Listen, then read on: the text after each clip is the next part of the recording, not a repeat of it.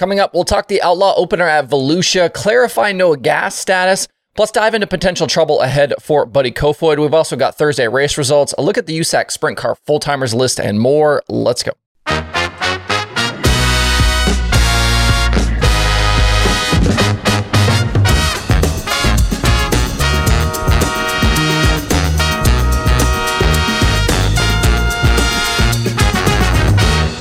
It's Thursday, February 8th. I'm Justin Fiedler. This is Dirt Tracker Daily. Before we get rolling, today's show is supported by Jeremy Elliott's SprintCarUnlimited.com. Jeremy is at Volusia this week for the World of Outlaws season opener, and he's already ripping out the content. He has interview videos with last night's top two finishers. He's got a recap piece with motorsports reporter Matt Weaver, a pit area walk around on his YouTube channel to see all the paint schemes, and plenty more. He'll also have a fresh deep dive interview show on the Sprint Car Unlimited YouTube channel later this evening that's going to feature High Limits Mike Hess. A subscription to SprintCarUnlimited.com is only $35 for the entire year. That's less than $3 a month for regular breaking news, analysis, commentary, plus videos, the weekly podcast, and lots of other content. After you subscribe to the website, hit up his YouTube channel as well for the daily 90 at 9 segments where he breaks down a sprint car topic in just 90 seconds. He's also got the aforementioned deep dives and a new show coming soon on Tuesday nights. Everything available on the Sprint Car Unlimited YouTube channel is free. I'll have links below in the video description to the site and the YouTube channel, so subscribe to both and tell Jeremy that Dirt Tracker sent you. Speaking of Jeremy, he did have a story this morning about Noah Gas that updates a situation we touched on yesterday. We know that Craig Kinzer had signed on with the Outlaws, but that Noah Gas status as a full-timer already seemed like it was in doubt. He didn't participate in the Outlaws Media Day last week, and he hasn't been at Volusia through the first 2 nights of action. It was previously announced that the Oklahoma driver was going to return for year 3, but that he then told Jeremy that they changed their minds and that they will go pick and choose in 2024, hence their absence this week at Volusia. A lot of the chatter during the offseason pointed to this team not returning to the Outlaws after a very difficult 2 years on tour, so I was actually surprised that they had committed to another season back in December. In 170 career Outlaw appearances going back to 2021, Gas has just 3 top 10 finishes with an average feature finish of 17.9. Watching guys like Brad Sweet and David Gravel and Carson Macedo in recent years run up front so often and be hyper consistent, I think it's sometimes easy to forget or overlook just how difficult the World of Outlaws is. Getting your head kicked in several nights a week, struggling to make features and make progress can really wear a team down. And it sounds like that's where Gas is at the moment. He's only 20 years old. He will continue racing sprint cars just in a different way. He told Jeremy after a reset they could return to the Outlaws in the future. As for racing last night in the season opener, Brad Sweet led all 25 laps from the pole. It's 2 Outlaw wins in a row now for the Big Cat as he won the season finale in 2023. It wasn't a walkaway victory though, as he was dogged through much of the feature by Tyler Courtney. I've said multiple times in multiple places here lately that I think the 7BC is ready to take a big step in 2024, and last night was another sign of that potential. Volusia hasn't typically been a great racetrack for Sunshine, but they were fast on Wednesday. And if you go back to the end of 2023, this is now 8 straight Outlaw top 10s for Courtney. It's also 6 straight Outlaw top 5s and 7 top 5s in 8 races. That does include a win as well. We haven't previously seen this type of a stretch from this driver and this team, and I think it bodes well for their future and their prospects of the High Limit Championship. There were a couple of surprises last night as well, with rookie Landon Crawley going quick time on the evening and then making the night's dash. He had a big moment in that first heat race and nearly threw it away while leading, but held on after getting big sideways, still brought it home in second. 2024 will definitely be a learning year for him, but nice to see the Side 7S fast and that Crawley wasn't intimidated by the big fast Volusia half mile. Also, I wouldn't have expected Carson Macedo to need a provisional to make the main event on the opening night. They just weren't able to move forward in their heat or the B, and he ended up 14th in the feature after using that provisional. Remember that Outlaw Platinum teams get unlimited provisionals this week that don't affect the rest of their season. So here's kind of how this works. Dirt Car Nationals World Finals, they get unlimited provisionals, doesn't affect the season. Then once we get past Dirt Car Nationals, you get 2 before halfway and 2 after halfway. So just if you're curious how provisionals work with the Outlaws.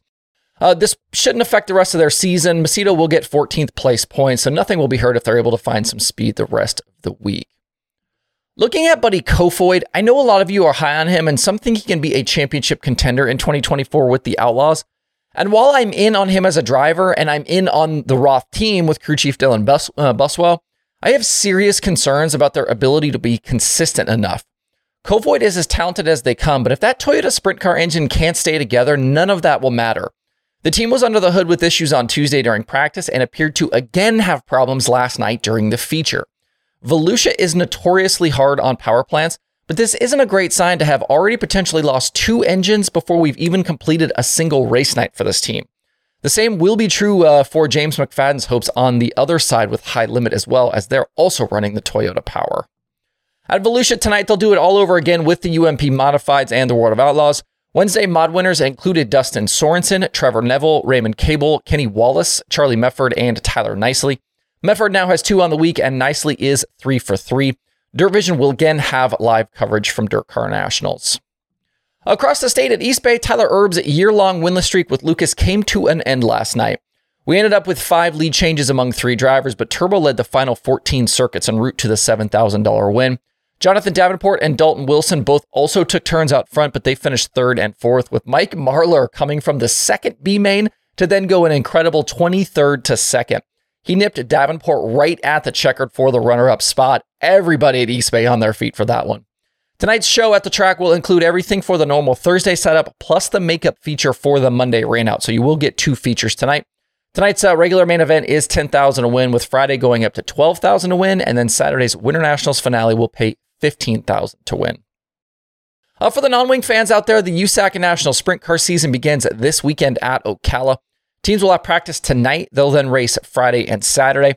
And this opening stretch down south will also include 2 nights at Volusia early next week, and then a return to Ocala next weekend. As of a couple of days ago, we are sitting at 15 teams currently with plans to contest the full USAC Sprint Car schedule in 2024. Justin Grant is the 2-time defending series champion, and nothing is changing for him this season as he returns to Top Motorsports for his 7th year. He'll be chased by Brady Bacon, who is back again with the Dynamics number 69 machine. Bacon won 2 titles in a row before JG won his 2 in a row. Jake Swanson was 4th in the standings a year ago and is moving from the Team AZ 21 to the Scott Bennick-owned 2B. He is going to replace Logan Seavey there. On the flip side, Team AZ will have Dazen Persley in the car, and that team started strong late in 2023 with wins at Kokopah in USAC CRA action.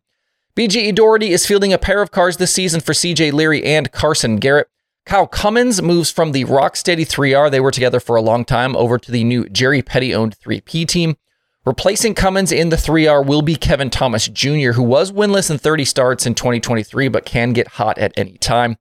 Robert Ballou continues in his own number 12 car and is seeking his first national win since 2022.